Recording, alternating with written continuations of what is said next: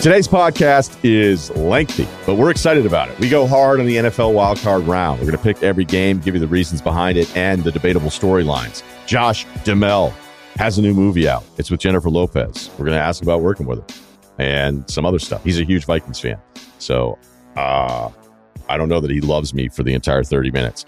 We go deep on life advice as well with this one. A topic we don't talk about very much. We did it once. It went really long. Hopefully people like it. I don't know.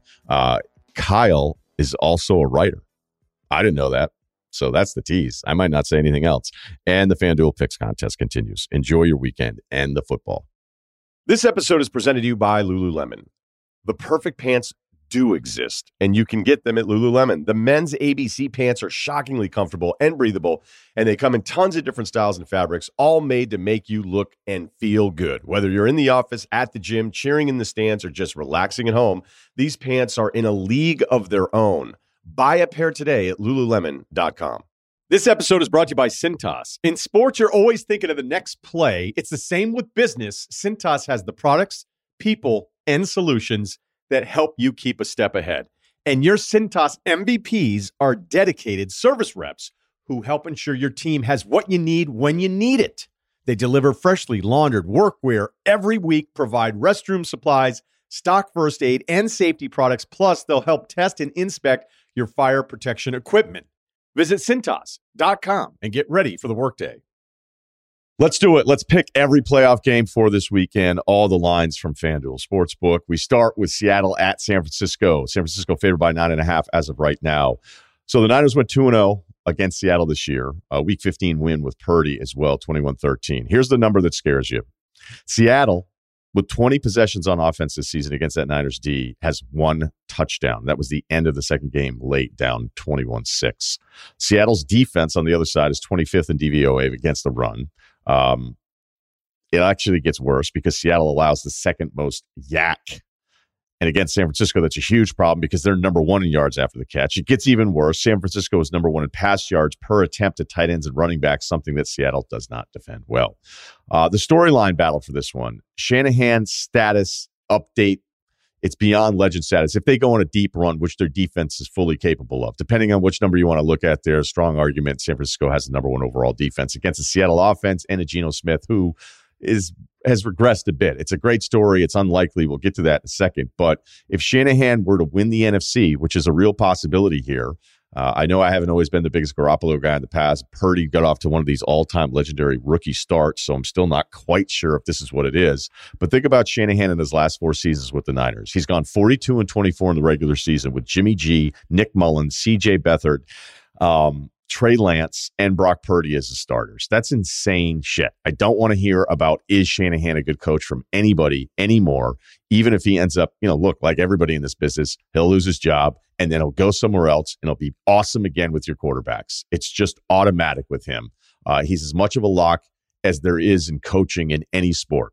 On the other side, it's kind of the all-time revenge. Now, there's a lot of work to do here for Seattle, but I was wondering this. Would a Seahawks Super Bowl win? Feels pretty unlikely.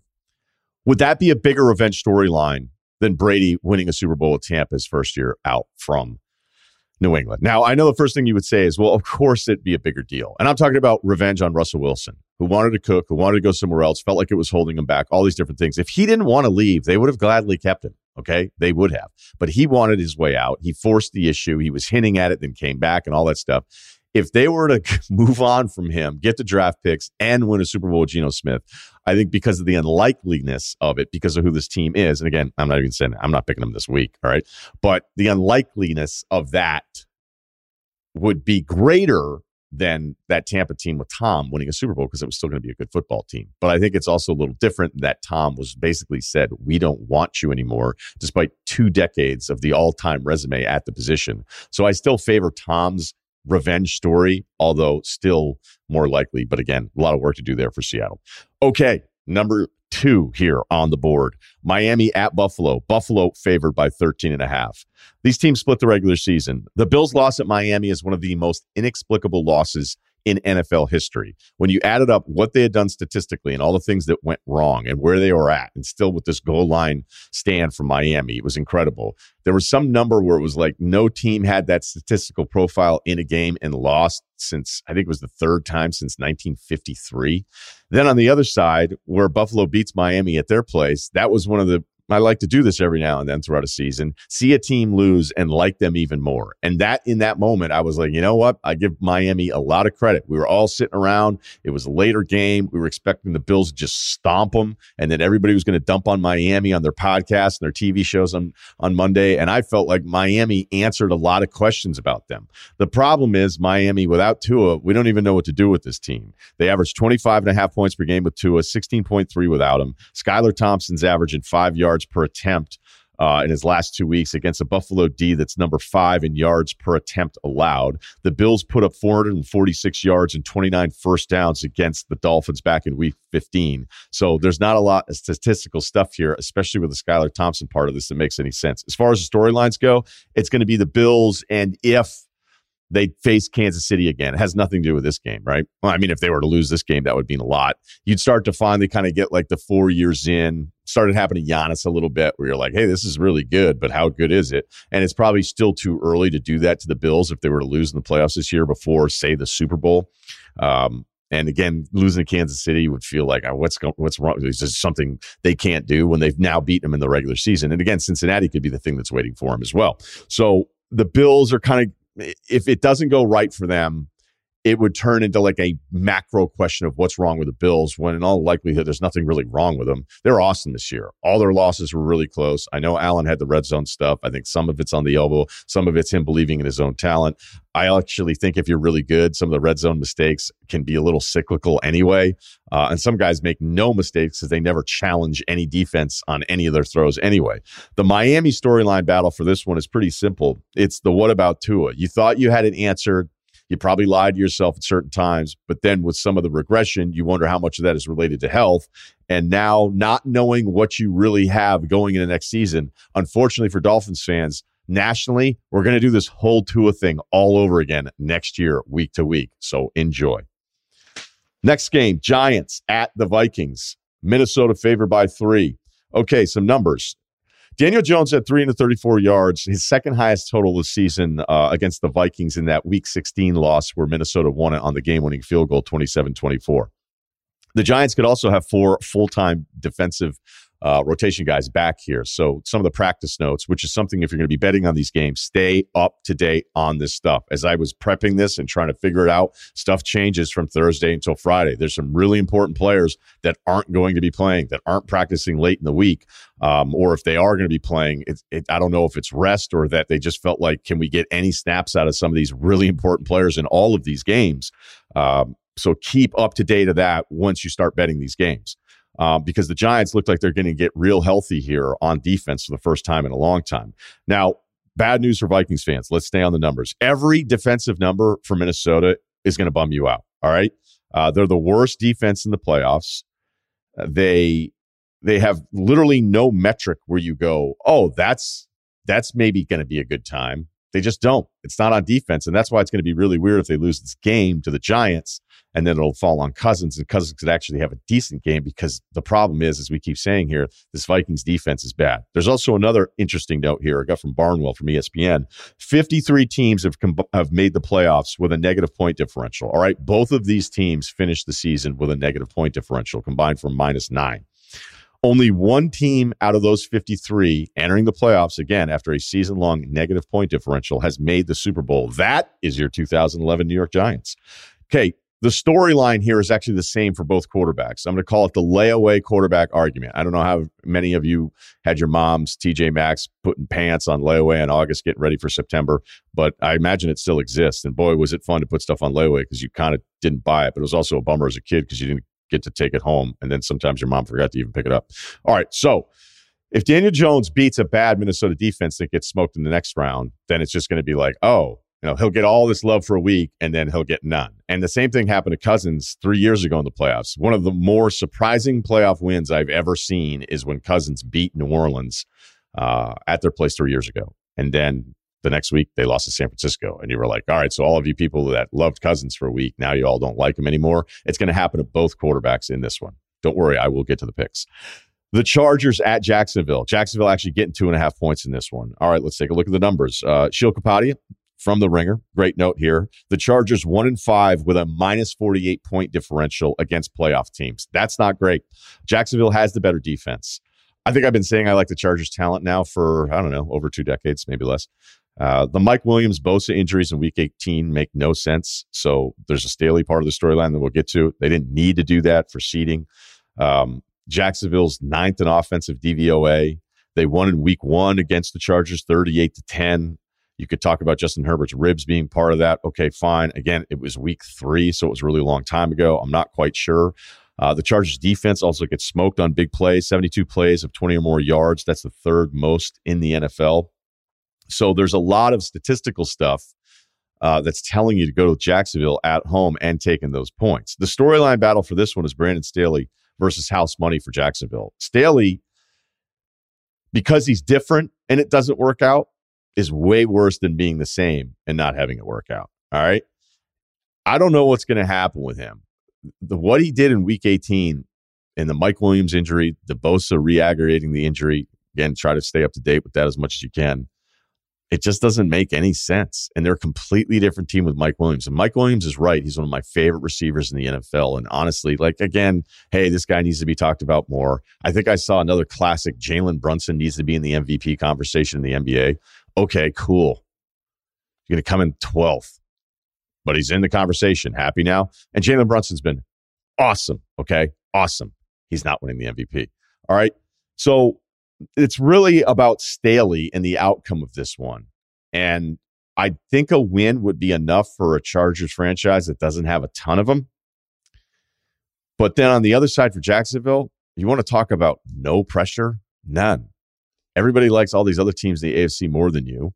It's a massive turnaround. Trevor looks like the right guy. Peterson's a terrific coach. So there's so many positives here where even if they lost this game, I don't know that it's going to matter in that city. And I'm not talking specific to Jacksonville. I'm just talking about where the franchise is placed.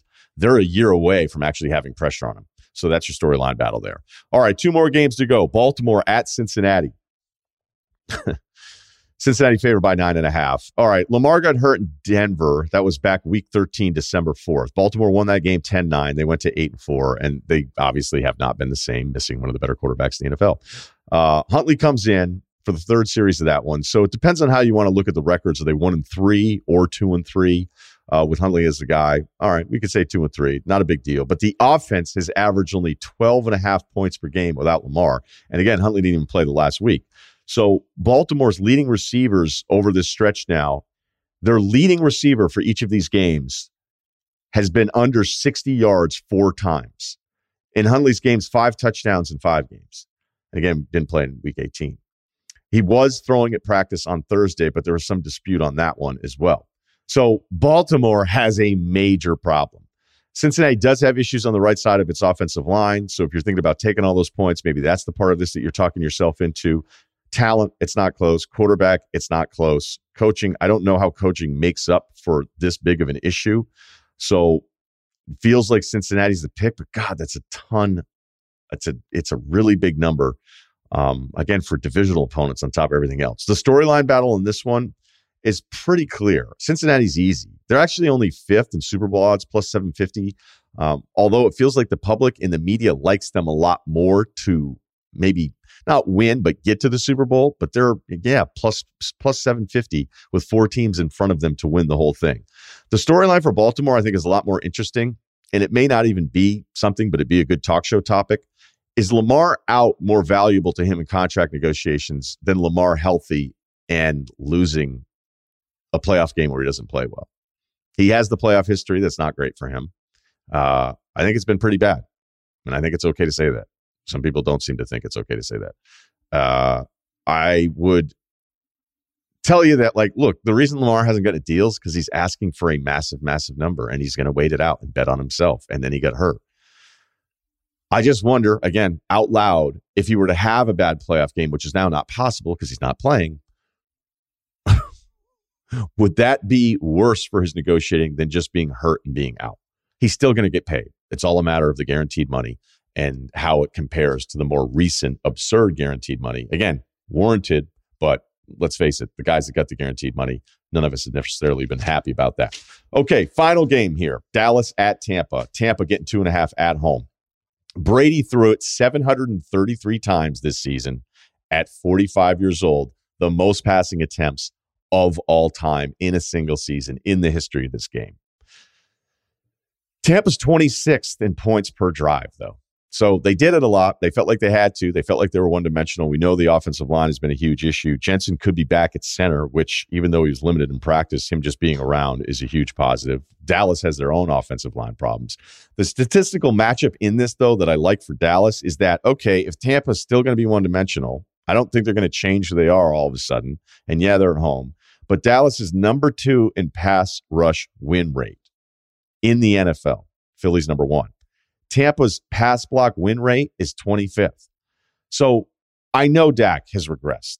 I think the offensive line has led to some of the regression from both the running backs. It's also led to, I would think, a little bit with Dak's interception percentage doubling this season. I also think some of the decisions didn't make a ton of sense, but the O-line has not been what you would expect with the investments that Dallas has put in there. I mean, look, this is a common theme here. There's a lot of O-lines that are banged up after 4 months of playing the sport. But if you're looking at one thing here that I don't see mentioned much is if Tampa's going to drop back and pass it 45 times in this game, and now maybe they don't have to because they like their defense better, but again, I don't know why they're going to change their offensive profile all of a sudden. Can they hold up when they have not held up? You know, Wirfs missed 4 or 5 weeks there, and yeah, he's back, but you know, some of these pass block win rate numbers are with him in the games for a majority of the season anyway. So if you don't pass block well, and they rush the passer better than anyone who's not Philadelphia, why is that all going to work out in the playoffs? Okay, before we get to the picks, let's conclude with this. We told you about this stat last year about first-time quarterbacks against the spread against playoff quarterbacks, right? So last season, we had 5 quarterbacks making their playoff debut. Burrow and Carr went ahead of each other, so that didn't work out as far as this data. But Kyler, Mac Jones, and Jalen Hurts all started. They went 0-3, and they went 0-3 against the spread. Going into this year, quarterbacks with 0 playoff experience going up against quarterbacks with playing experience are 14-35-1 against the spread. An awful number. But here's the problem. We've got Herbert against Lawrence. All right, Wash, first time. Purdy against Geno, first time. And then what do you do with Huntley? Because he actually played against Buffalo a couple years ago in the playoffs, and that didn't work out. So let's just worry about that pick on its own. But the numbers are pretty bad here. And here we are when we look at it. Again, the schedule. Seattle, San Francisco, 2 first-timers. Los Angeles, Jacksonville, 2 first-timers. Miami, you add Skylar Thompson to the list here. You've got Daniel Jones, first-time starter against playoff experience. So does that lean Minnesota? Baltimore, Cincinnati, just covered. Dallas, Tampa have both played. Okay, so here are the picks for the wild card round. I'm not going to take Seattle because Brock Purdy's first-time starter, and I'm not picking against Seattle because Geno's the first time. I'm picking because San Francisco's defense is incredible, and Shanahan could probably get to a Super Bowl with anybody. I don't know that I'd pick Purdy in a Super Bowl against whatever you'd have to face in the AFC. I'm not even sure I'm going to pick him against Philadelphia, but I wouldn't rule out anything with the Niners. So give me the Niners minus 9.5. LA at Jacksonville. I feel like I got to take Jacksonville in the 2.5 here, although I feel like, I don't know, the Chargers are just 2 in my head. Might want to ignore that one altogether. Give me Jacksonville minus 2.5. Okay, Miami, Buffalo. No one's going to do this. I looked at some of the public money stuff on this one. Again, public bets and public money can be 2 different things. I'll just take Miami plus 13.5 because it's a playoff game. The first-time quarterback theory comes into play here with Daniel Jones at Minnesota. So that means give me those nasty Vikings. Give me Kirk Cousins laying the field goal. So the Vikings minus 3 the play there. Baltimore at Cincinnati. Division game, 9.5. Could be 10 by kickoff. Who knows? I'll take the Ravens only because you give me all those points at 10, 9.5. And finally, Dallas, Tampa Bay. I gave you my statistical profile for it. It could happen. It could be a major factor, or it could have nothing to do with it happens over the course of 3.5 hours because you've all seen this shit before. But give me Dallas minus the 2.5 at Tampa. Enjoy the games. Check out FanDuel Sportsbook for the latest odds. NFL Wildcard Weekend is here, and the easiest way to get into the playoffs is with FanDuel, America's #1 sportsbook. New customers join today to get started with $150 in free bets guaranteed when you place your first $5 bet. Just sign up with the promo code Ryan, R-Y-E-N. FanDuel has all your favorite bets from the money line to point spreads to player props. We now have updated standings, and they're not great. I am at 39%, Kyle's at 38%. So a lot on the line as we head to the playoffs here.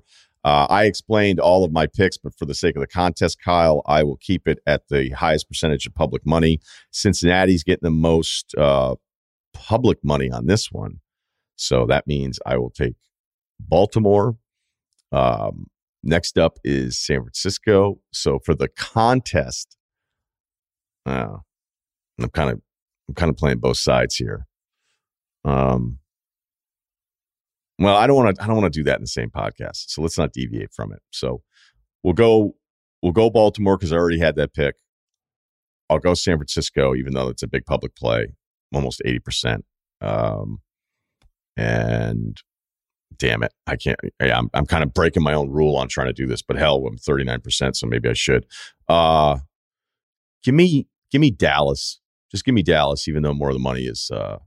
That's actually not much of a public play. I just don't want to deviate from what we just did in 20 minutes in the opening, if you understand what I'm saying, right?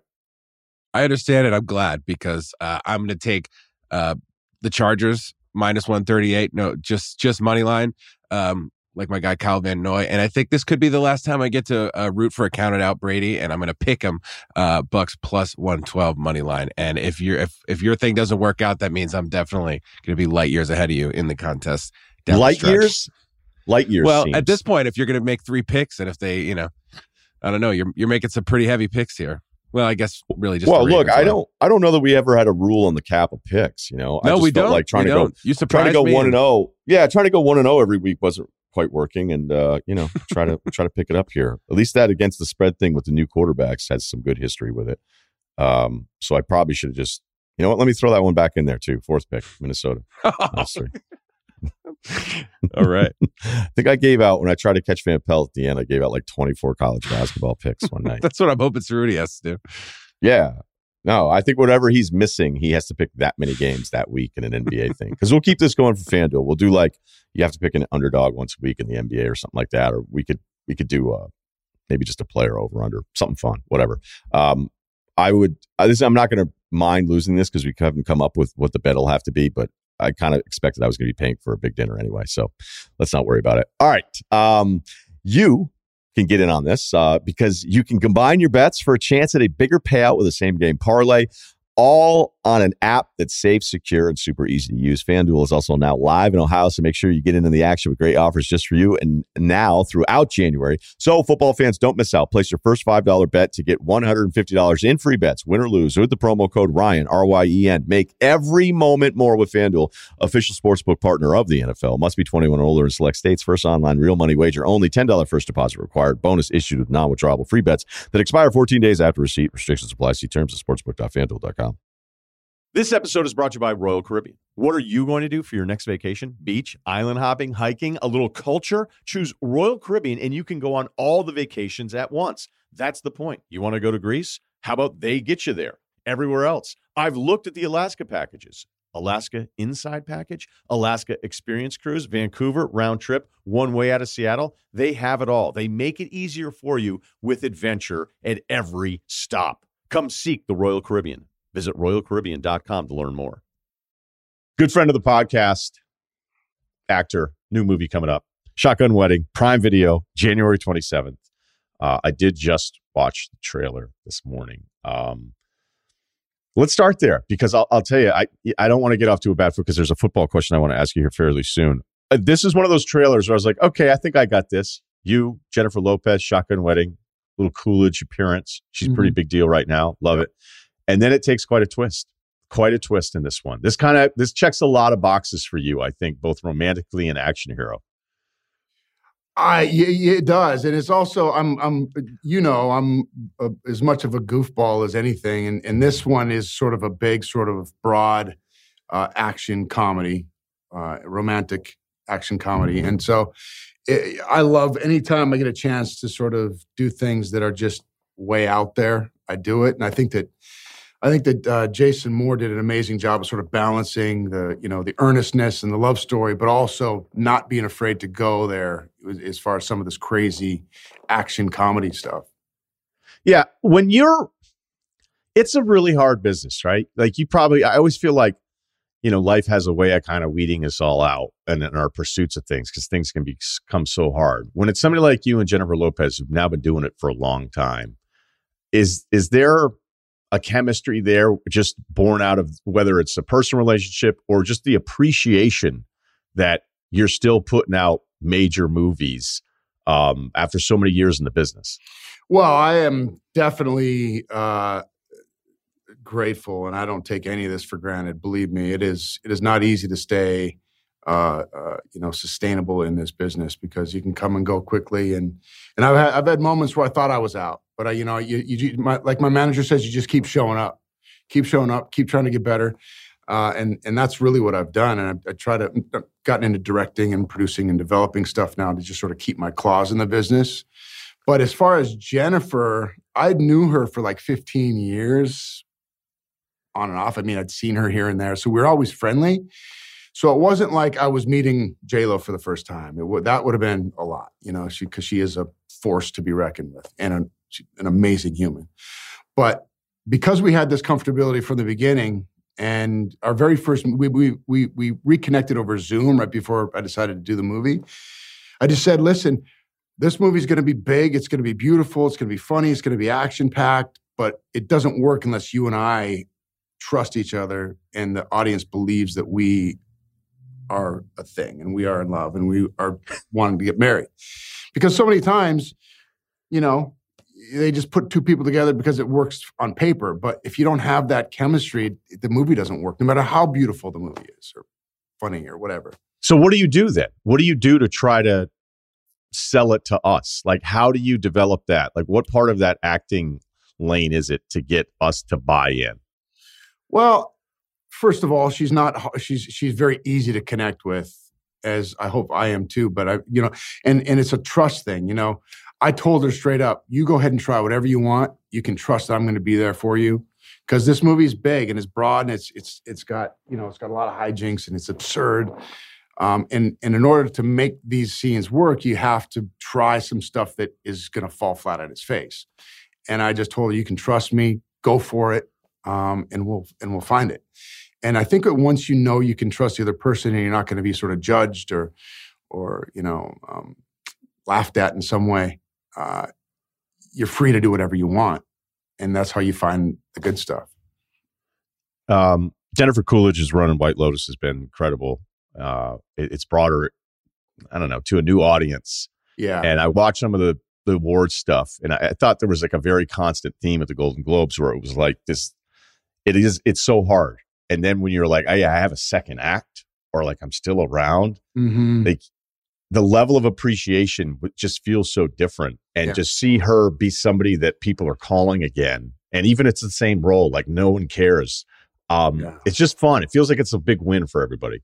Yeah, she's such a fascinating woman. She's super sweet. She was super complimentary the entire time we shot this thing and supportive. And I've been a fan. I don't know if you remember, but she was the massage girl on Seinfeld back in the day. You remember that?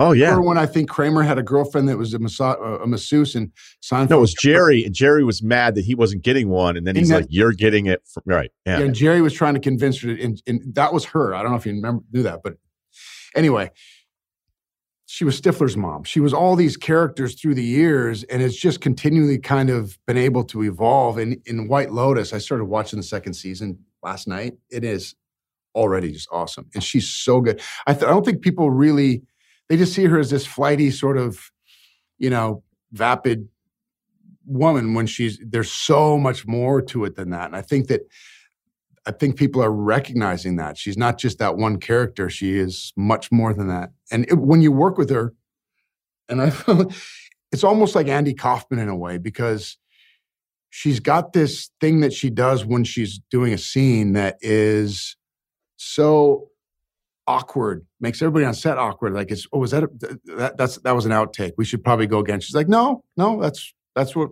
I want to do. And then you see it on screen. It's like, oh my God, it's brilliant. Because she's very good at keeping everybody sort of on their toes, even on set, as far as her work as an actress. Okay, you said something too that I want to revisit, and I don't know how the rules go for the promotional movie stuff, so you spend as little or as much time as you want on it. About having moments you thought you were out, right? And you know me, I'm a bit of an artsy guy, right? I lean that way with the things I like. I was watching a Colin Farrell movie the other night, and I'm like, this guy is so good. Yeah. Okay. And forever, I'm like, okay, this movie, like, not really my thing. And then all of a sudden, it's like the industry's done with him, right? It's like, okay, you were this good-looking younger dude. Some of these action movies, you try these different things, and then it's like, never mind. And then I saw The Lobster, I don't know, 6-7 years ago. And he was so funny by not being funny. And it was obviously this absurd script. And now that he's kind of doing these other things, I'm like, man, what a mistake early on. Like, God, it feels like I get why you're casted a certain way for such a long time, and it's still work, and it's great work, and it pays well, and it's all those things. But like for somebody like that, I don't know how much you must be able to give us much better perspective on like realizing sometimes you kind of just end up in this lane, and then there's this second life where it's like, man, he should have been doing stuff like this the whole time, except it was just never going to happen for him. Yeah. I mean, the problem with that is when early on in your career, you take what you can get, trying to make a name, and then try to make the most of that. And then everybody's always trying to put you in some kind of a box. So most of most of your, I guess, initiative as an artist in this business is trying to fight out of whatever box they put you in. Same for me. I mean, I'll speak. I don't know Colin well. I know him a little bit, but I know that he is beloved by everybody that works with him. They just love this dude. He's a really fun, easygoing, likable dude. And I think that, that helps. The fact that he's super talented helps. He probably fell into a few of the traps that are hard to avoid in this business early on, and was able to sort of stick with it, kept showing up. And, his talent ultimately is what, keeps you alive. And he's got a tremendous amount of talent, and you just can't deny that. Yeah, I guess I think because you were nice enough to invite me up for the Bill Lee movie, which was a very kind of indie deal. It was something you wanted to do. We got to see a completely different side of you where you had to take that on to be like, no, I'm doing this because the industry wasn't going to go, hey, we're dying to have you star in this Bill Lee movie. That movie was easily the lowest budget movie I've ever done. We had no money. And I thought Brett Rapkin did an amazing job on it. First-time director, and we just, it was like my dressing room was the backseat of my truck. Our craft services was stuff that we were able to get free from whatever, soda water company was willing to give it to us. We really had nothing. You had to bring your own lunch. So that was one of those that I did purely because I love Bill Lee. I love his story. I think he's a fascinating character. And for me, it's like I said, always trying to fight out of whatever box they put me in, try to prove that I can do more than what they think I can. And that was one of those cases. Yeah. And that's why, I was both appreciative to get to come up and see it that way. And obviously the times. Where was that? Was that in Manhattan Beach? Where were we? You're kidding, right? I don't remember where did we watch that? No, it was some small theater. It was the actual premiere for it up in Hollywood. But wasn't that in Manhattan Beach? No, it was like on Sunset somewhere. Huh. It was a viewing. I remember it was down by the ocean somewhere. I can't remember what. I think it might have been Venice. Nope. Nope. I'm pretty sure it was near Sunset because it was like I just moved here and I'm like, man, I'm going to be doing this stuff all the time. Yeah. You moved out from Bristol, right? West Hartford. West Hartford. Okay. Yeah. Not many of us. After a certain paycheck, you're not living in Bristol anymore. Like there actually are a few nice houses there. Did you ever do the tour at Bristol, the car wash? The car wash? Oh, yeah. A couple times. You kidding me? I'm the biggest sports fan there is. That to me was like Disneyland. I know. Liam Neeson did it once. He just started swearing. Oh, he did? Yeah. And then that kind of ended that. It was the quick car wash. He got pulled. Lawrence Frank did it as well. Not as famous as Liam Neeson. Yeah, I was afraid you might cancel on me because I didn't know you texted with Stanford Steve that much. So Stanford Steve, who works on Van Pelt's show, was like, how often do you talk to Duhamel? I was like, we have this running thing where I'll like occasionally invite him to something once every 5 or 6 months, and then he's doing the most interesting thing of all time. And I'll be like, all right, we'll check in later. So I just ran with that. I'm like, I'm in Uganda, fostering orphan gorillas. You're like, yeah, are you familiar with enduro racing? So it just keeps happening because the first couple times it was like I'm cliff jumping in Belize. So I was like, all right, cool. I was going to see if you wanted to watch the Vikings game. So what we did in this text thread, and I haven't heard from you since, was I was like, hey, a bunch of the guys are in town. Let me know. And you were like, I'm out of the country. So I was like, all right, fine. I go, we, unlike Cousins, could audible to Saturday. And then it went ice cold. The line was dead. For me? And then Stanford Steve's like, do not mess with him about the Vikings. So this is the first time. That wasn't that. I probably just didn't see the text or something. You're pretty sensitive about it, though, right? I mean, is it to be fair? No, I mean, listen, I'm as harsh of a critic on the Vikings as anybody. Okay. But I also love them, and I feel like this could be the year. We say that every year, but we're not losing games like we did before. These games that we've come back and won, we used to lose. So Kevin O'Connell's got these guys believing. I feel like they've got sort of a winning mentality now that they can actually go out and win these tough games. But then I see us get blown out by the Eagles and the Cowboys and the Packers, and I'm just like, are we good or are we terrible? I can't tell. I think we're good. I think my hope is that we are about to really gel at the right time and make a run.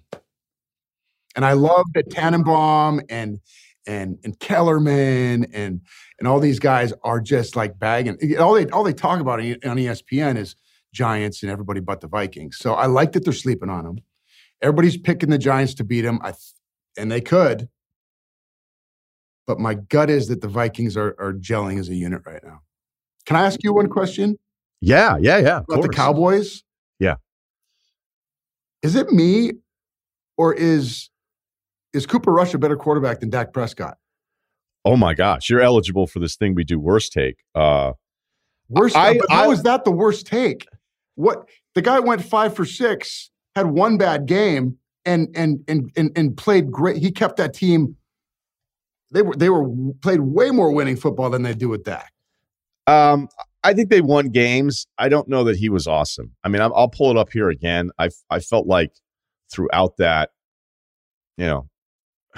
I mean, obviously the Eagles game was a mess. When did Dak become an elite quarterback? I don't understand. Like, all of a sudden it was like they couldn't win. It's not like he's Patrick Mahomes who you just your team is dead without.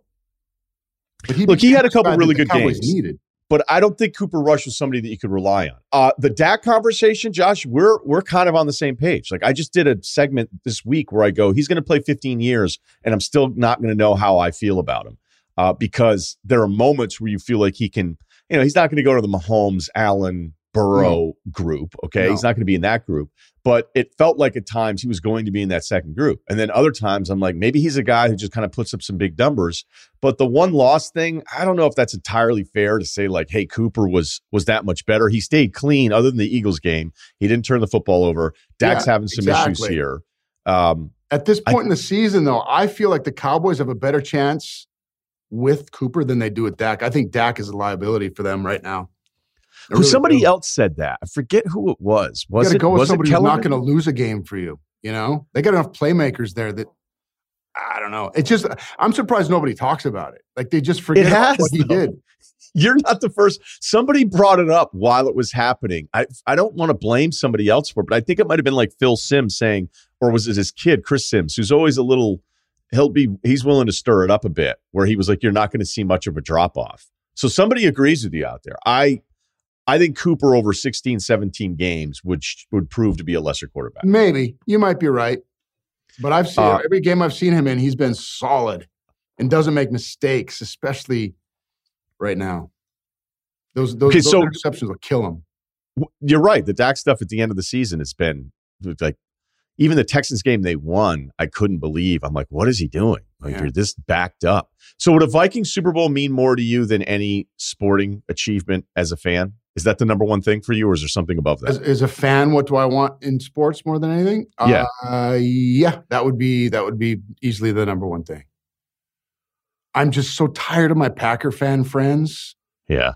Talking shit about how, oh, 1, 2, 3, 4, whatever, however many they have. Look at the scoreboard. I'm like, I just want one before I die, Ryan. Just one. Everybody, especially a fan base like the Vikings and the history and kind of being the Bills before it was the Bills. Yeah. Vikings fans deserve one. Like, no question. Yeah. I have massive, I have non-biased fan sympathy for the Vikings group. I really do. I appreciate that.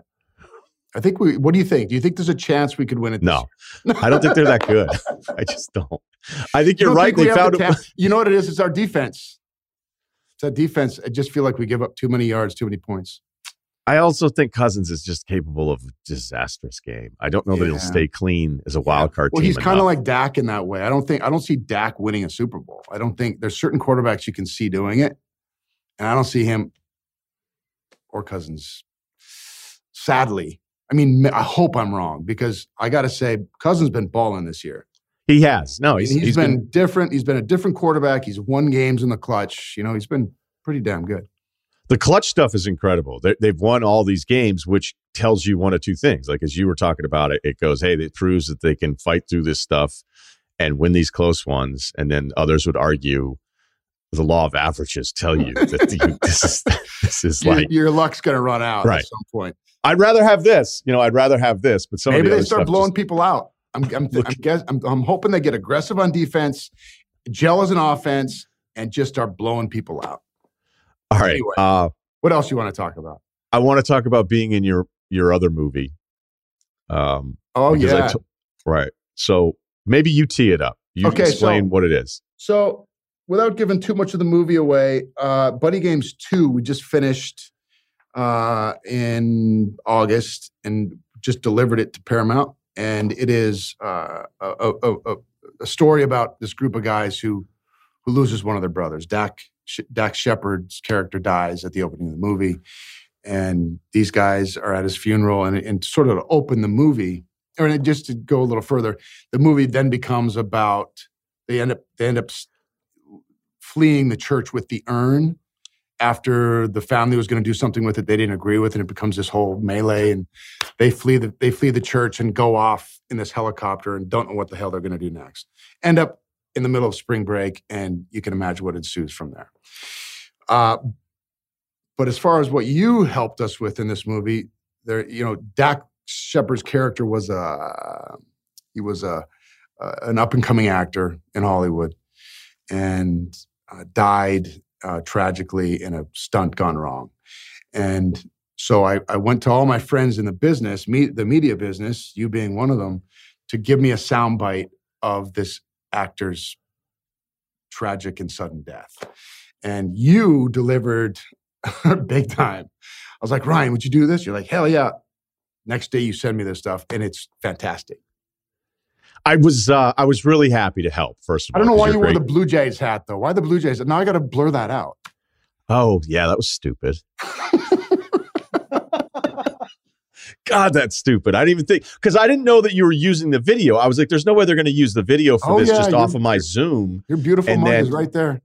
And it's in it. So you gave me kind of an outline of what to do. I freelanced a bit. You seemed to like it, so I felt good about that. But the funny thing is, I told somebody that I'm close with, was like, yeah, Josh Duhamel, he was nice enough to ask me to do this thing, and they were so confused. They're like, well, what does it mean? I was like, well, what it means is, I guess I'm going to be in the movie. Like, I expected it, it'll probably get cut or whatever. It was nice he asked, and then I was like, I guess it's going to be in. And then here's the funny part: is like, well, what does that mean? Like, it only means that I'm going to be in this one little scene. Like, yeah, but then what? Like, there is no then what. There's no story arc. There's no story arc. Not yet. Maybe next one. I don't need headshots. It's not a big deal. It's a nice favor that he asked, and now it'll be funny for anybody that sees it. That'll be like, wait, is Russillo in this? Yeah, I didn't realize the Blue Jays hat, though. That's a huge screw up because you don't have clearance for that, right? That's easy. We can just blur it out. But it was a good. You did a really good job of teeing up the movie. I had you, Dan Patrick, Ryan Seacrest, and a number of people came and did me that favor. And believe me, it really helped sort of set the movie up in a beautiful way. And I appreciate it, man. The joke I make is about method acting. So I'll ask you, have you ever done that? Have you ever decided I'm going all in on this? Yeah. I mean, mostly because I didn't know how else to do it. I was a young actor, and I still have to do it sometimes. If I have to go to a place that's really dark, like there's a couple times in my career I've had to go real dark, and I don't know how to do it unless I like really put myself there, like really live in that space for however long you're shooting that scene or scenes or whatever. And so I've had to do it. And that's why I thought what you said was so funny, because you do bum everybody else out on set. You go to this place and that energy just sort of emanates throughout the set, and you're like this dark, like brooding, living in this weird sort of place. And I've had to do it. And it's not fun, but weirdly cathartic in a way, because you're having to put yourself in mental places that you'd never otherwise go to. So it's exhausting, but it's also kind of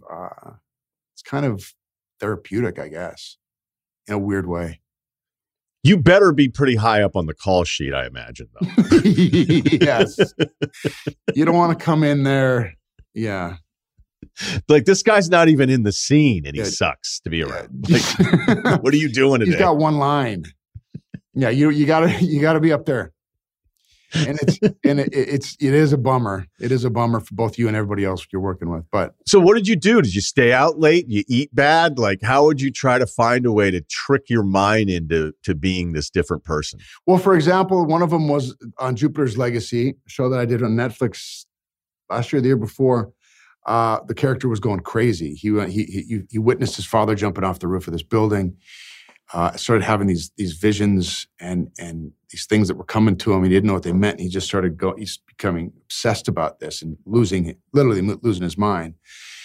And in order for me to go there, I had to just like live in this alternate sort of reality for a few episodes. It wasn't just a day or two. It was a while. And I was able to snap out of it a little bit when I went home, but you never really snap out of it. It takes you a bit. And it was probably not a lot of fun to be around for those whatever amount of days. We need to get you involved with White Lotus season 3. God damn, that's a good show. I've never heard audio used that way with a television show. You know, the music, the way they weave it in and out at the most unexpected times. And I think that, like, there's a million things I love about it, but the sound editing is unlike anything I've ever heard. Yeah, it's really, really cool. Mike White's, he's brilliant. Yeah, it was cool for him to, have all these people be so happy about what he was able to do, bring it back. But I'm just trying to think about your role on it, because obviously I spend a lot of my free time thinking about you, roles, what can we do?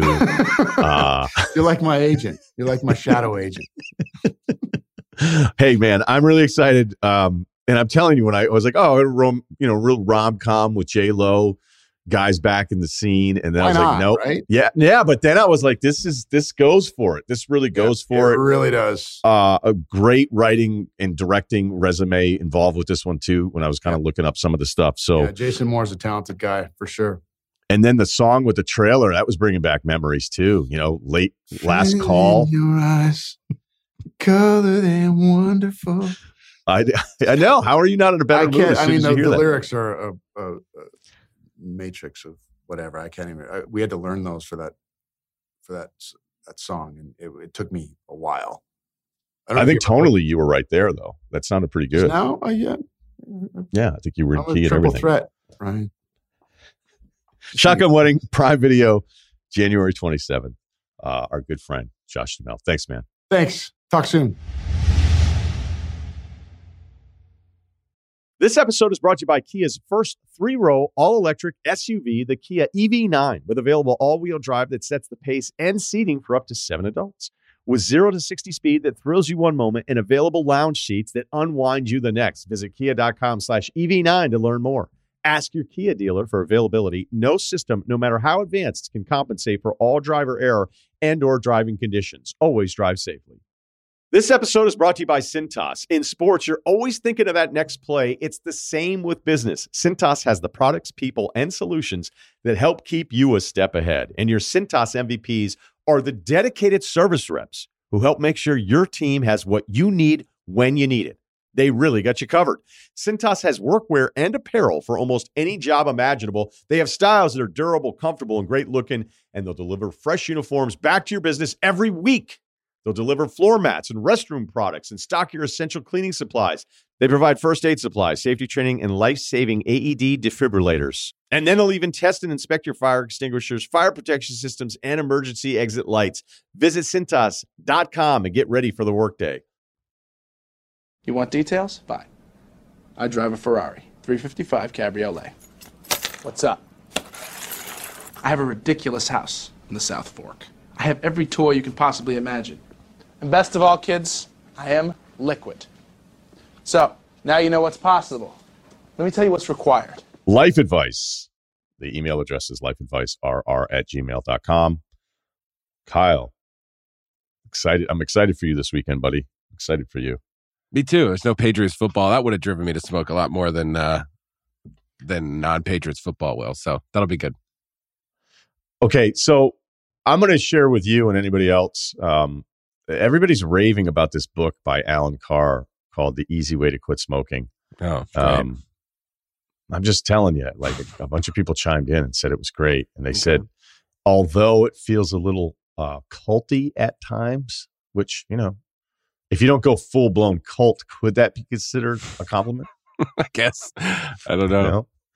You know, like it's a delicate line until then it's like full blown cult, and you know you're filing. You're like, no, this is a business. Like, okay, all right. So, all right, there's a book.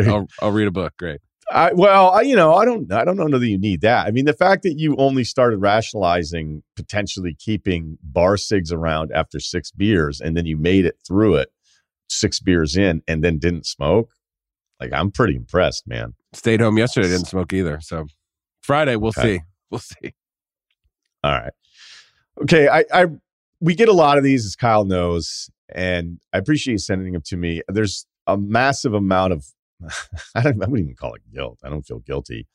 I don't like frauds, and I feel a bit fraudulent when anybody asks me about the screenwriting part of this, because clearly for me, it has not gone as well as I thought it would, which is fine, because I wasn't like expecting it to be super easy. But I felt like I've gotten close, and then you don't, and then you start all over again, and that's kind of what it is. And so even I would say, like, somebody like me who I knew at least had some contacts, and I wasn't starting from nowhere, it doesn't really fucking matter. You either have to be like a gifted, brilliant person writing the thing that people would want to make. Because when you think about what goes into a bunch of people deciding, yes, we want to make your thing, and we want to spend the money and the time and the resources. And if it's a film, like a year plus, and a TV show, multiple years, all the people that are involved in that, for your idea on the pages to then translate to multiple decision makers saying, this is what we want to do. Like, think about what that is, right? So we got an email here on this, and I'll do a little bit more. But like I said, I'm not really the person to ask. I can just tell you, about my experience without pretending I think that I have any of the answers. But I can tell you how hard it is, because it is very hard. So anyway, 6'2", 180, 45 years old, married to teenagers, former college football player from the Midwest. About 10 years ago, I started the process of learning how to write screenplays. At that time, my job was unfulfilling. I was just binging shows and playing NCAA football, RIP. Every night after my family went to bed, my life felt really small. Hey, man, I know the feeling. Sans teenagers, but yeah, after a while, you're kind of like, is this all you're going to fucking do? You know? And honestly, if some people can be at peace with going, hey, this is kind of my little escape, and this is what I want to do, and my life for the most part is really pretty good, and I don't need this other challenge, I respect that as well. You know, there's some real peace in that. I am not wired. I'm wired the complete opposite. I mean, during this rainstorm here in LA, I was like, I'm going to throw on a movie in the middle of the day and watch it. And I made it like 15 minutes. Yeah, you might as well sign up for Frolic in the middle of the day for you. I mean, you were going to go crazy. I was like, I can't. I was like, I can't do this. You need to keep working on whatever it is you're trying to work on. You need to be more productive. So anyway, I totally get where this guy's coming from. All right. So I also began to question my chances of ever having a sort of meaningful legacy. Now we're talking.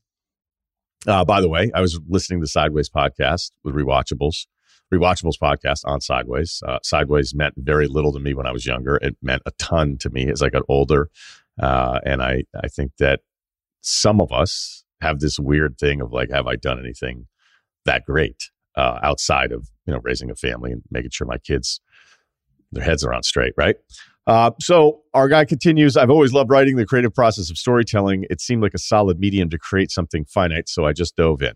I've never taken any classes, just a ton of trial and error and reading and research. And despite the lack of formal training, I don't think I suck at it. I've written 10 plus screenplays, teleplays across multiple genres, each steadily improving in terms of story structure and character development. Writing is a hobby, and I have no grand illusions of fortune and fame, but it is also a passion. And just like sports or training, when you put in your time and energy into something you're passionate about, you want to see an outcome, even if it's rejection, failure. So I have 3 basic industry questions. All right, this is where I'm going to answer them, but you're not talking to somebody that's day to day in this all the time. It's just kind of my in and out experience of the world so far. One is, what are the realistic odds I ever get anything optioned or sold, given that I live 2,000 miles away and have minimal industry connections? I would say your odds are very, very low. Number 2, what's the most effective platform for me to get scripts seen and read by industry insiders? The Blacklist. Blacklist is this list. Other people can speak to it better than I can about like the best scripts that haven't been made. I don't even know how to get on it. I don't know anything about it. Number 3, is it even possible to make headway in this industry without an agent? I can't fathom trying to get anything made without an agent. All right. So my journey was, I had a massive advantage because I had this talk show resume. I was on ESPN every day for, the 15 years I was there and the 10 years that I was basically, the afternoon person, almost 10 years, right? Trying to do the math. Yeah, like 09 through 17. So I knew I wanted to write. I wrote a script. I was lucky enough to have a couple friends that were in the industry that had told me forever, don't ever send me any of your stuff. I don't want to read it. It's going to suck, and I'm going to have to tell you how much it sucks. But the thing about me is that I'm told I suck every single day because of this job. So I've become pretty desensitized to it. Like it's just part of the gig. You're told you fucking the worst, right? No matter what you do. So I was like, look, you telling me I'm good when I'm not is way worse than you telling me I suck when I do suck. And they kind of like that. And I was like, and then a couple guys were like, look, you've given me so much content that I've enjoyed. I can at least read some of your stuff. So the first couple scripts, the first thing that I started working on, that I was working on towards the end of ESPN. Like I already knew I wanted to leave ESPN at the end of 17. Things had not been working out for a long time. I felt really creatively unchallenged. And this is something I probably had rather have done when I first got on the air in 2002. I would have rather written because I just think I don't know, it just meant more to me. But then I dabbled a little, I sucked, and then I didn't write forever, and it was always gnawing at me.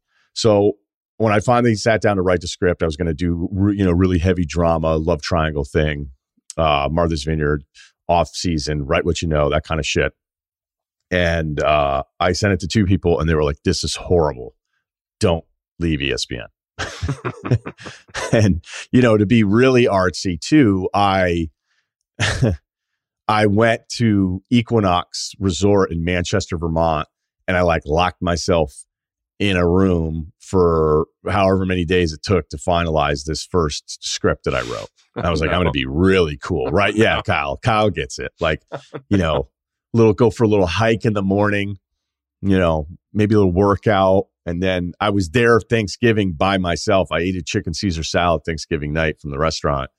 And I was like, I'm going to be this guy, right? And so you get it done. And when you get it done in the beginning, all you want to do is have somebody read it. You're like, I'm fucking awesome. I actually did it. I finished the script. These motherfuckers, yeah. Yeah, right. Like, man, look out. I should probably start getting apartments now. And the guys that did it were like, this is dog shit. Like, it's so bad. It's stupid. There's no structure. It's boring as fuck. Like, I was like, wow, okay. Killed it. Which is kind of funny too, because I think 2 years later, I mistakenly sent that script from all the work that I've done. I sent it to a studio or a producer, And the guy was like, dude, I kind of like that one. I was like, wow. All right. I'm like, and that's the other thing you have to understand. It can be very subjective, but these people were right. And so I listened to what they said. I listened to their notes. And, unfortunately, there's one person that's involved in this that meant a lot to me. It was becoming a close friend. And, we don't really talk anymore, which is, sucks. But I listened to what they said and I was like, okay, let me now make adjustments and let me try something completely new and different. And I wanted to be really dark, right? Like I wanted it to stand out. So I wrote this other thing and the feedback that I got was, I can't believe the person that wrote the first one wrote the second one. Like it's, so now I'm like, okay, now I'm good. It only took me 2 scripts. I'm good. Okay. That was like, that's just not how it works, right? Because even if I had written something amazing, I'm a guy with no credits who has a successful podcast. And then it's like, okay, well, does the story exist anywhere? Where's the IP, which is a huge thing, right? Like I remember one of the first projects I'd ever tried to work on that I didn't write and somebody else wrote, and then he pitched it all. And to be kind, he was awful at pitching. That's me being nice. And they kept being like, where's the IP? Where's the true story? Like, and then when you're just like, no, I just made it up out of nowhere. And then you have no resume. It's like, fucking beat it. Awesome, dude. Right. And I wasn't even pitching it. So then I just kept writing. It was like, look, it's like working out or anything else. Just keep writing. Just keep writing stuff. So then I was like, okay, now I have a new idea for a script. So then I wrote that one and I sent it to somebody and they were like, hey, this is pretty good. Never going to be made. Like out of thin air, you're just making up these stories and these ideas based on nothing. And I was like, yep, okay, fine. So then I adapted a book that was optioned and we had a partnership with a major production company with a really famous dude. And then I went to that and I was pitching my own script to somebody that we had already partnered with, which was weird. And then I realized the person I was pitching to had never even read the script. So I was like, wait, this is weird. And then that enters into, and it's not even specific to Hollywood. It just feels Hollywood. It can be a little extra.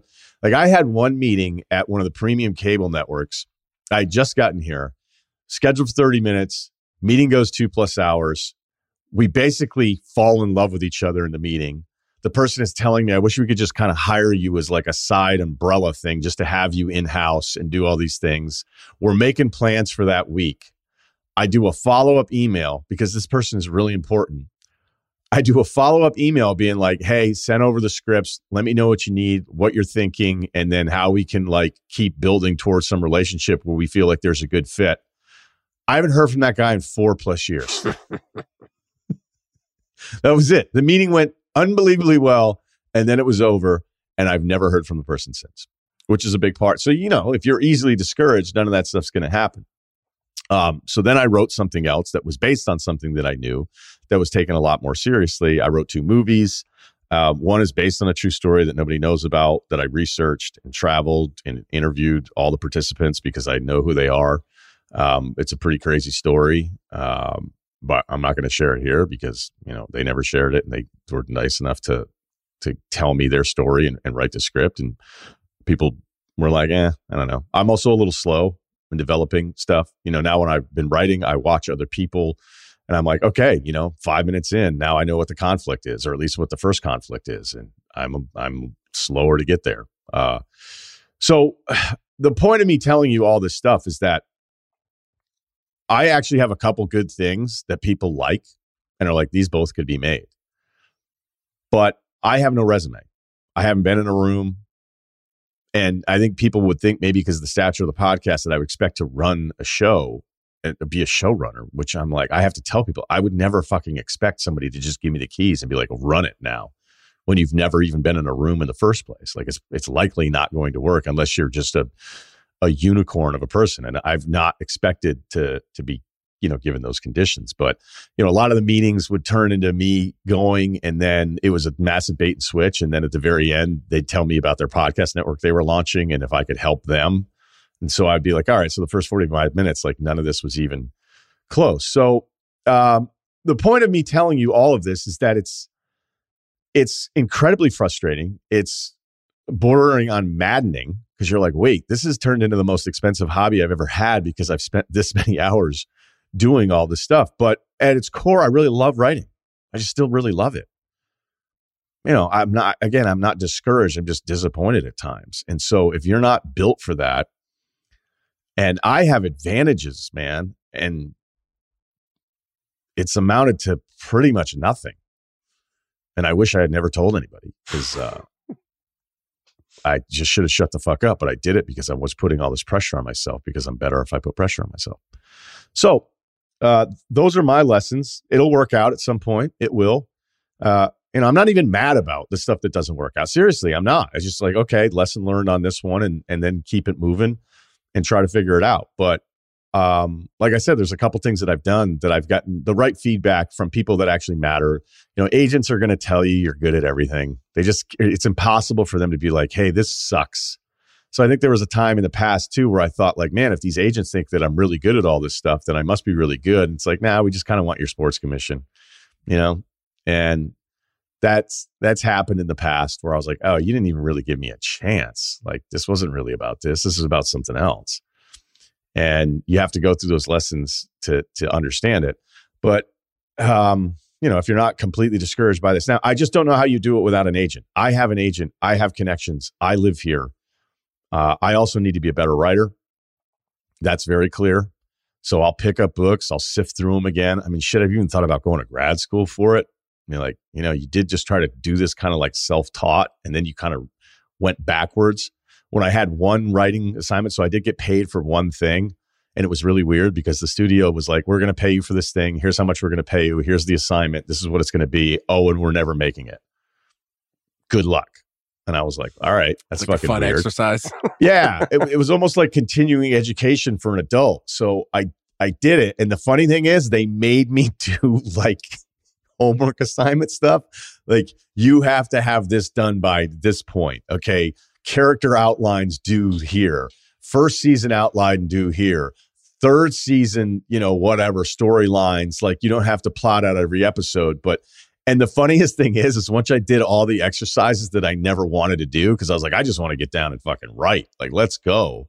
I did it by the book because I had to, because I was being paid. And it really was kind of funny that it was like, I would tell people like, I can't do anything. Like, I have this thing due Monday. And they're like, what do you mean by due? Deadlines, yeah. bro. And I'm like, no, I'm like, due.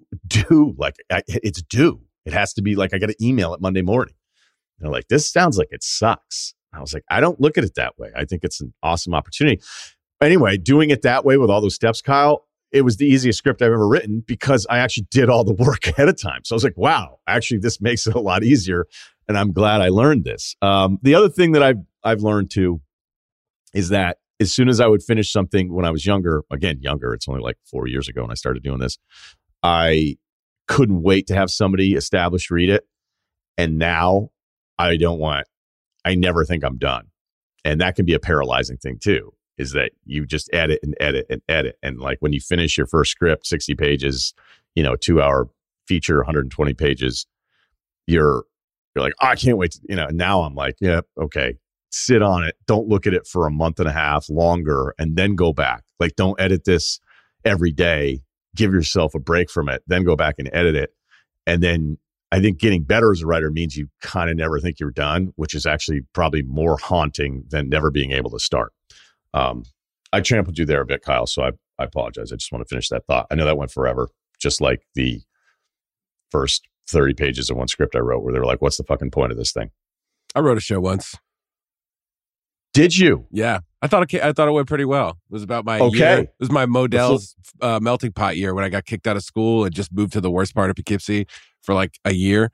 I wrote it when I first got out here, and then I kind of stopped because I got busier. But I did like a whole season. I don't know what season 2 would have been, but then my roommate stole my laptop like 2 years ago, so it's just gone. I thought it was really good though, and when you had that one guy on who was just like, yeah, everyone's like, oh yeah, that one time in your life that everyone thinks is so crazy. It's not. So it's like probably good I never did anything with it, but I had a good time writing with it and I wowed myself. So I'm glad I never had to go anywhere with it and pretend. So it was just it was a good time. It's gone though. Lost to the world.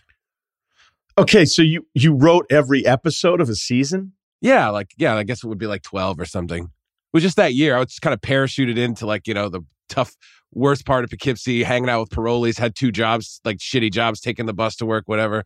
And then I just went back to school, so I didn't know what season 2 would be. But I was like, well, it's out there. I got it. I even bought Final Draft. That was a loss because I don't know how to get back into it now that the Hey, by the way, gone. Final Draft, their customer service is incredible. So if you call perhaps. them, no, dude. I mean, anytime I've had to change over a laptop or anything, and you think, oh, this is going to be the worst, like trying to figure out how to get Microsoft Word. Like I can't, I've got like 3 fake emails for accounts just to try to get it. Like my original buy doesn't work all the time. And then the guy almost gives up and there's some security code that doesn't make any sense. And we all have to do it, right? Because when I'm doing notes, I'll just do it that way.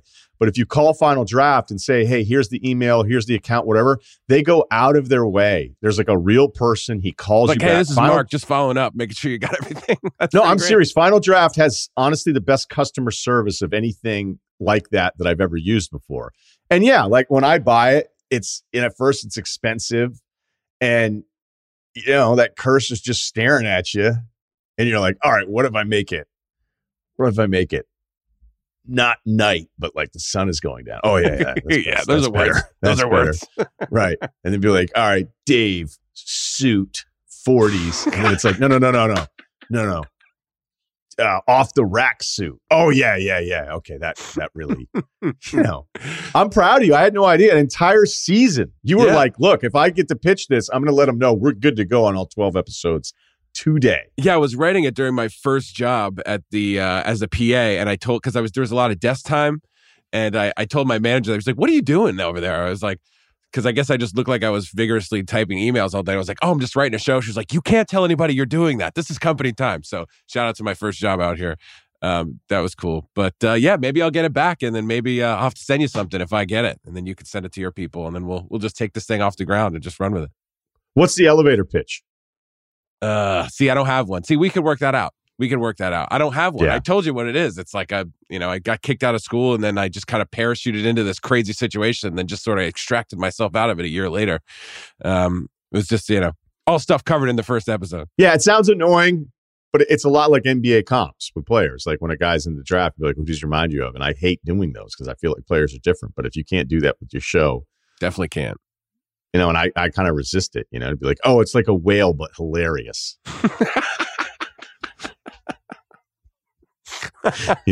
All I think of is just stupid ones whenever somebody's like, hey, you need to come up with a log line for this. And then I'll come up with 5 that I think are hilarious and they're wrong. And then he's like, yeah, who are you trying to make laugh here? Because this is fucking stupid. Like, I'm like, I know. Let me, but you actually need that shit. You need to be able to describe it very quickly. Like in a sentence. Maybe if I look at it one more time, I'll be able to. So Final Draft customer service. I'm coming at you. I had no idea that you were 12 episodes deep into a season. You can't give us anything like what it was about you, I imagine. It was me and like just me and my buddy, Paulie Piff. And we just kind of moved to the worst part of Poughkeepsie and he did a bunch of bad stuff. And I kind of did bad stuff too. And I was trying to work at these 2 jobs and, we got tangled up in a bunch of stuff. And then I just kind of left and he kind of left. And I just kind of finished school and then I moved out here. But yeah, it was just it was a crazy time with a lot of stories, and working two jobs like that, hanging around that type of area is just a lot of stuff comes out. It was like, this is probably a season. I don't know what it is, so whatever. See if I can get it back. Coming at you, Final Draft customer support. I love hearing this. I mean, you surprise me every single week, but this was a real moment of clarity for me. I love hearing that. I think it's great. Anybody who decides I want to try to continue to do some of this creative stuff. So that one took forever, but like, I would never tell anybody, hey, you can't do it. Okay. Because I've had so many people tell me all the things I can't fucking do that I ended up doing. I'd be like, all right, whatever. So, I mean, if you really want this, you start the process, right? You start the process of planting those seeds to figure out if they're going to grow into anything. All right. The same way how I got started in this business was I just started writing letters to everybody, teams, studios. I mean, it was embarrassing shit, but I had to do something that made me feel good about making any kind of progress. So if I were you, and I would start looking up agents, and they're all going to want to blow you off if you have nothing to sell. Okay. But there might be one. I would find writing magazines. I would go to Barnes and Noble and just sit there and sift through all of them, subscribe to a few of them. Hell, let's keep print in business. Limitless paper in a paperless world. So let's, if you decided, hey, I actually want to try to connect with anybody. And by the way, I know people send me stuff all the time. I'm not your guy. I'm having a hard enough time with my stuff. So you send me your stuff and like you want feedback from me. I'm not even qualified to give you the feedback. So I'm not doing it to be a dick. I'm doing it to waste that step for you because it's not going to work. Because I can't get my own shit done. So I would, if you became determined enough, I would just start researching like how all of this stuff exists. All of this stuff exists on as far as like educating yourself on how it all works. But yeah, if you don't live in LA and you don't know anybody and you don't have any connections to any kind of agents, you're going to have to work actually way harder at all that stuff than the writing. And that's the biggest lesson for me has been the writing's actually the easiest part. They don't tell you that. The writing's the easiest part. Do you think sending letters is a viable option anymore? Somebody sent a letter to Frolic Room. It was actually addressed to me. And I thought it was like, I got freaked out just the random letter. I think now that like all the digital communication options, my brain goes like, is there anything in here that's going to hurt me? So maybe I just was wondering if you think the days of sending letters to try to get your foot in the door somewhere are just over. Has that like turned to like, what the fuck is in that letter? By the way, thank you for sending that guy. It was a wedding invite. I'm not going to make it, but thanks for doing that. Interesting story. I would think a letter gives you an advantage now, but maybe I'm just, I'm just saying, if you got a letter to your mailbox instead of your email box, and it just was like a handwritten letter from a guy you didn't know, would you be like, what the fuck is inside here? I mean, the going and showing up to my address thing, which has happened a bunch of times, it hasn't really been a problem. There's one night where I thought it was going to be a problem, but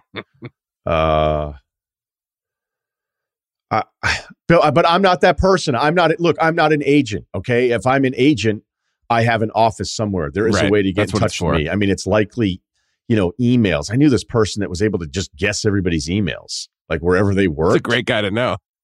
No, but once they told me how they did it, I was like, how are you emailing with this person? And it was like, actually, it's pretty easy because everybody's their name at the place they work. And I was like, are you serious? Or like first initial .name or first name last initial. It's just like try 4 times. There's only a couple. There's only a couple combinations. And then this person was constantly like emailing with these people at these major places. The next thing you know, like the other person was sort of tricked into thinking that, oh, I guess I must know this person at some point. What I'm telling you is that, I've told the story a little bit in the past, but like I was really, really down on myself 20 years ago. Okay. I was fucking mad at everybody. And really the only person I should have been mad at was myself because I was looking at it going, hey, this isn't going to fucking work out, man. You're going to be like, and I don't mean to talk down about anyone. I was unhappy with my situation. Maybe other people are happier in their situation. I was very unhappy. And it was great that I was unhappy because I cared. Right? I didn't know that at the time because it fucking sucked. Every day you're like, I suck. It's miserable. I'm going to be a fucking loser. Like, I can't believe you're actually going to be one of these fucking guys. Like, you're going to be the guy in the friend group that's the fucking loser. Like, this is getting weird, man. Like, you're actually going to be this guy. And I didn't do shit to change it until I couldn't take it anymore.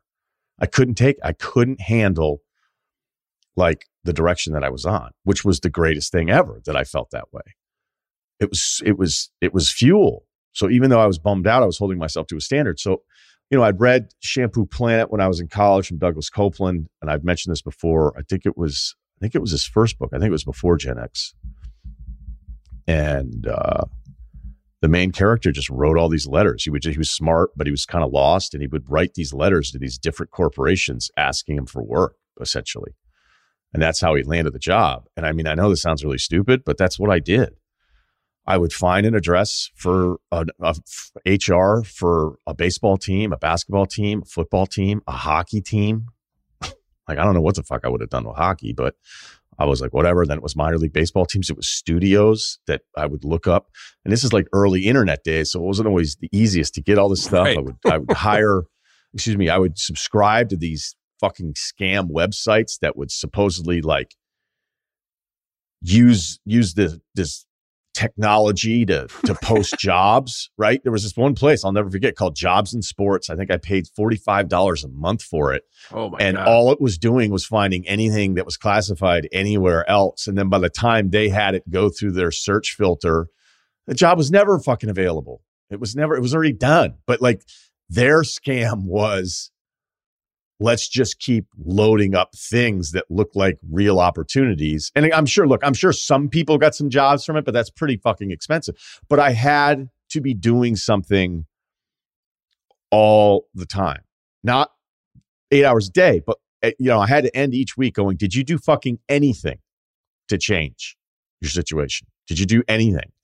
And once I started, even if these things weren't working out, I felt like I was doing something and it was changing everything. So the reason I even tell that lesson, which I've told, I think one other time, is that there's always a path to kind of going like, all right, I have no chance. I'm writing and I don't know anyone and I'm not even close to LA or New York. Like what am I supposed to do? Well, I mean,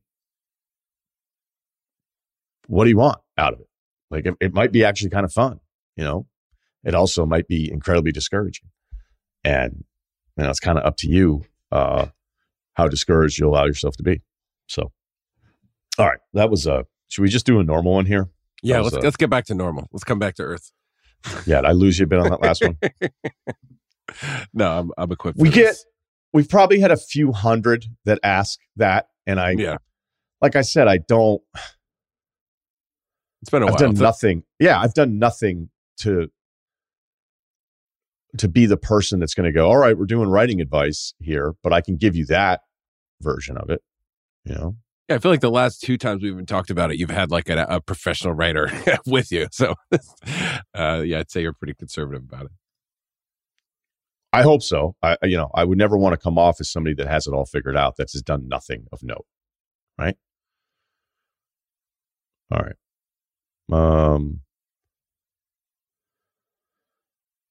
There's a lot of trip advice stuff here coming in lately, folks. I'm just going to say that we are not Yelp. Sorry. Yeah, YouTube will probably be able to get you caught up on whatever you're curious about. A lot of YouTube. I just, I mean, that's a whole separate podcast. That's a whole separate business plan. Trip advice. All right, here we go. Iceland, rent a car. There you go. 5'8", 173, 32 years old, athletic, but a little squishier than I used to be. Allow me to set the scene. I have a wife of 4+ years who I love very much. 9-month-old daughter who just started walking, is the best kid ever. Wow, cool. That's a high ranking. This is the guy who has the best kid ever. Good for you, man. We should just, no, I know. That's great, man. My wife and I are going skiing, snowboarding in West Virginia next week. And unfortunately, it's supposed to rain some while we're there, which sucks because I've come to expect it living in the Southeast. It's 7:30 and I'm enjoying a post-dinner glass of red and watching Marquette UConn while playing with our daughter. When my wife asks if we can run to Cabela's to buy her a rain jacket for the trip, I oblige and we head over before they close and she picks one out. Oh, okay. So I got it. So they're heading to this thing. She needs a rain jacket. Let's go to Cabela's. Everybody loves going to Cabela's. At 7:30, it's right. You're trying to get there before last call in the hunting world. But this guy's got a glass of red going. He's watching Marquette UConn. So not ideal to ask him to do that. But a good guy who says, well, yeah, let's get right on it. Does she not drive? Right? Yeah. I've been there. Yeah, I don't know. That's not a ton of awareness for the partner. I'd love to know how that would go the other way around. He's like, hey, I wanted to go get a putter before Dick's closes. Is there any chance we can go in the middle of this fucking Harry Meghan content? Does a guy even ask? No, probably not. Just saying. And by the way, Harry, somebody get this fucking kid a mirror. All-time low approval. Like things have worked out, dude. I'm just pissy. I'm just pissy about the Markle thing still. All right. On the way home, she asked if we can stop at a Publix because she wants to make an ice cream run. Never wanted to turn down some Bluebell vanilla. I say sure and drop her off at the door. She hops out and I say, see ya in a second. Big problem. I select a spot with a good vantage point of the entrance to ensure a quick retrieval. 30 minutes later, I'm still waiting for her to emerge from the store. 30 minutes. My daughter is getting increasingly antsy in her car seat, anticipating this to be a 2-minute pop-in ice cream run, and slightly annoyed that I'm not eating ice cream on the couch watching the Big East upset. I reached out to my wife. After no response to a text and called to her phone, I called her work cell phone, and she answered. Oh my God, she ignored the first two. My opening questions, relatively playful but slightly impatient. Are you okay? Did you get lost in there? How much ice cream did you buy? Was met with, quote, I'm checking out. Be out in a second. When she gets to the car, I see she's got like 8 bags of groceries in her hands. While I appreciate her grocery shopping, I would have loved a heads up that she was doing more than just buying ice cream, so I would have known how long to expect to wait. With that knowledge, I would have happily waited the 30 minutes in the car, or would have taken our daughter into the store to shop as well. Could have split up, cover more ground. Right. When I shared that opinion with her, she got upset and told me I was unappreciative and way out of line for being impatient. I added the emphasis on the way out of line because I'm kind of slowly losing my patience. It's driving me nuts. Right. Was I wrong to give her a hard time? In my experience, ice cream runs should be about 5 minutes tops. This is one example of a larger issue. My wife is late to, all caps, everything. I love being early or at least on time to things, but in the 7 years we've been together, I've suffered through being late to get-togethers, church dinners, and especially when we try and leave for trips. I'm a very patient guy, and I try to be helpful to speed up the readying process, but no matter my efforts, we're always late. It's something we've talked about a lot and we're working on, but I think I harbor some resentment when I'm just expected to wait on her at all times.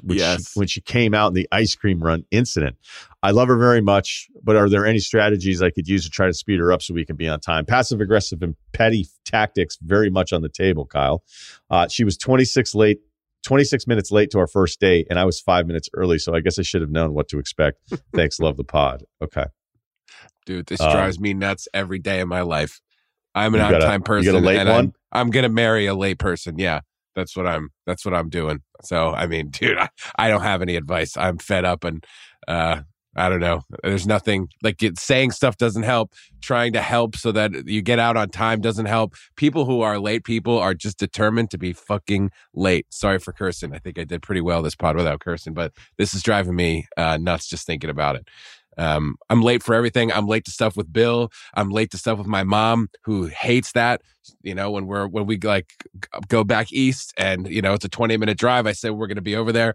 And it's like 20 minutes after we should have left. And I'm like, you know, my mom's 6'2" and scary and very punctual. And I'm not late, but she makes me late. But then you can't be like, when it's your family, you don't want to be like, yeah, sorry, she made us late again. Cause then she looks at you and that's not worth it for the rest of your night. So it's just, you end up being lumped in with the late person too. So I don't know. I'd work on your excuses because you're just going to be late, guy. You're just going to be late places. I mean, no matter how early you try to get a move on things, you know, it's almost like they could sniff it out that you're like trying to make them on time and they'll find a different way to be late. It's unbelievable, but I don't know what to say, man. Yeah, other than you're going to lose. You know, when we did the rant about the planners, you know, trying to fight the non-planners. Yes. There's just, they're your kryptonite. You're never going to win. I mean, it sounds like this guy's even more intense where he's like, I like to be early. If this is the only issue in your marriage, it's an awesome one. If this is the worst one, right? But it does suck. I'd like to think I'm a pretty on-time person for 2 reasons. One, I think when you worked in radio every day, all you did was stare at this clock.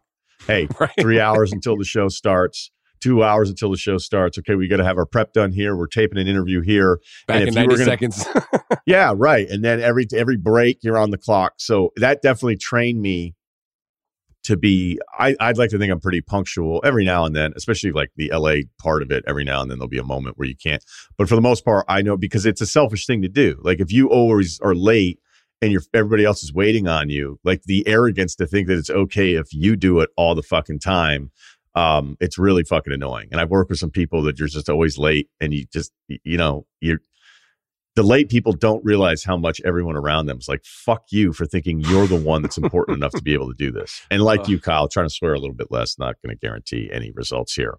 This type of stuff gets me going though. I don't know. No, it's because I've dealt with it. And, you know, the other part of like framing, you have to wonder, okay, what happens in somebody's upbringing to think that they should be late or why they should always be on time, right? Like one could be intense parenting, but for me and like all of our siblings, look, my parents did plenty of things right.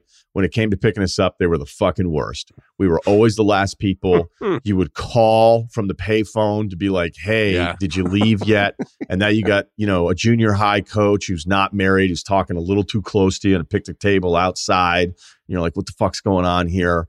And it happened to my sister and I were talking about it. We're like, we actually didn't even realize how bad it was until we became older to go, you never left the house on time to be there ready to pick us up when it was time to pick us up. Like when practice ended, that's when you left.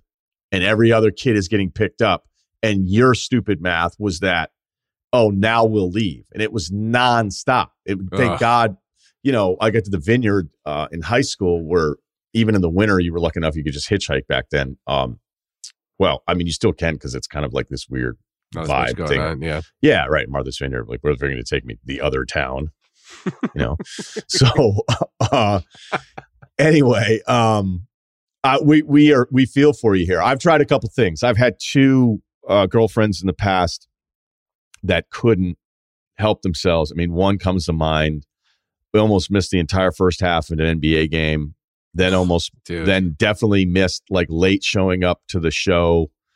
There was a lunch scheduled where we didn't leave. We were supposed to go to lunch at 2:00. We didn't leave the house until 4:00. What I did was I was like, hey, this is not going to happen. I'm like, I can't do this. Like you look great. And it, the counter was, I'm trying to look great for you. Don't you understand it? I was like, good is fine.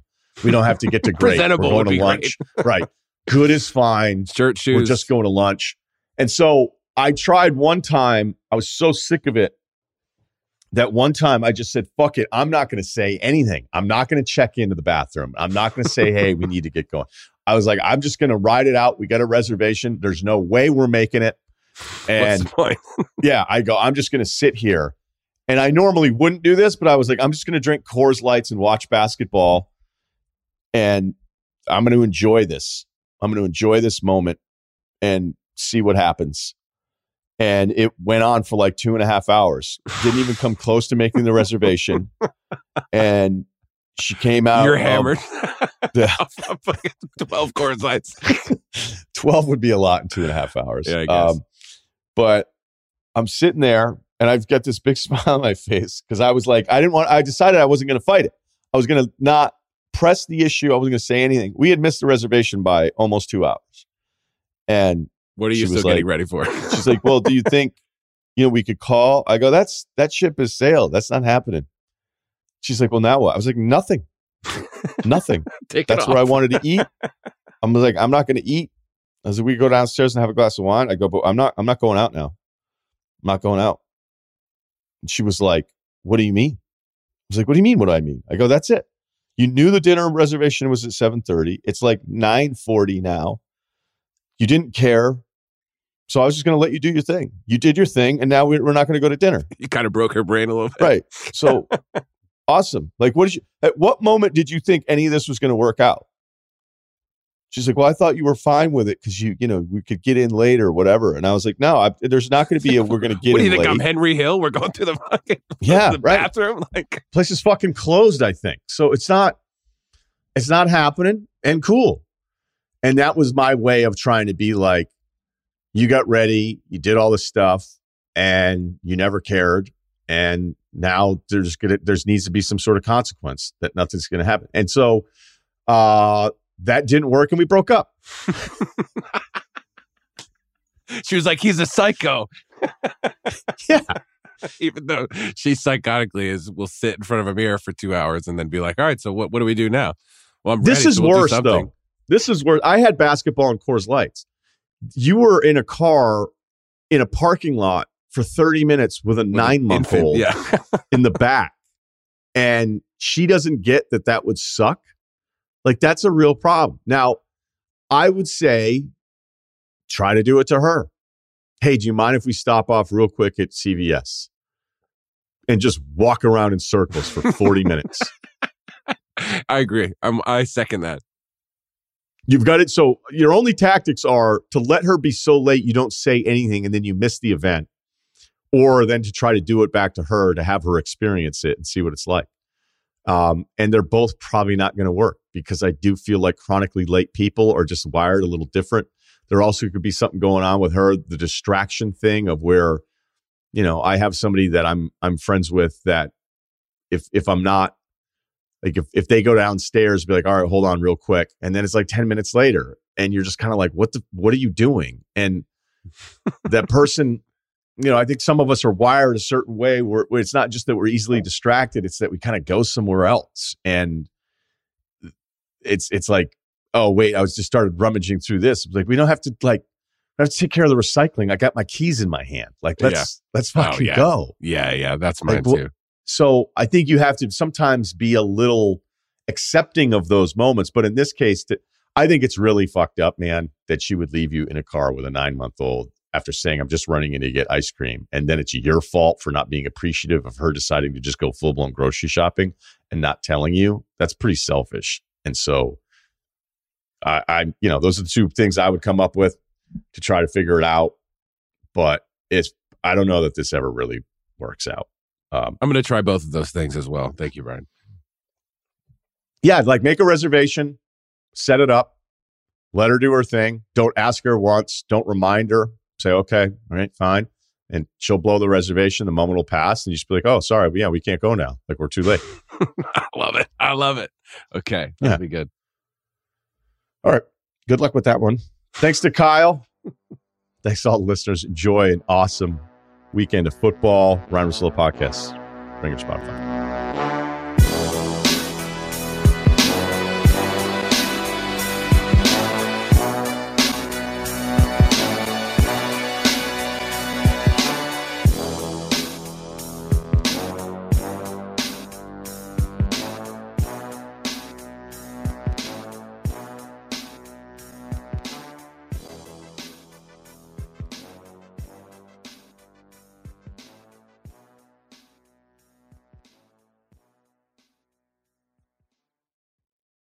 This episode is brought to you by Lululemon. Guys, if you're ready for a new pair of pants, try one of Lululemon's ABC pants. They're made to make you look and feel good. And there's lots of different styles to choose from. My favorite, because I walk around LA every day, I like the joggers. I'm not jogging, I'm just walking fast. But if you're working out, I would try them out. And if you want something a little sleek, maybe business-like, maybe try the ABC Slim Fit trouser. But I am a joggers guy. Once COVID happened, I was just like, I want to wear jogging pants and joggers and all kinds of soft pants as much as I possibly can, especially when I'm working out. Ultra comfortable and versatile. ABC pants are really in a league of their own. Buy a pair right now at Lululemon.com.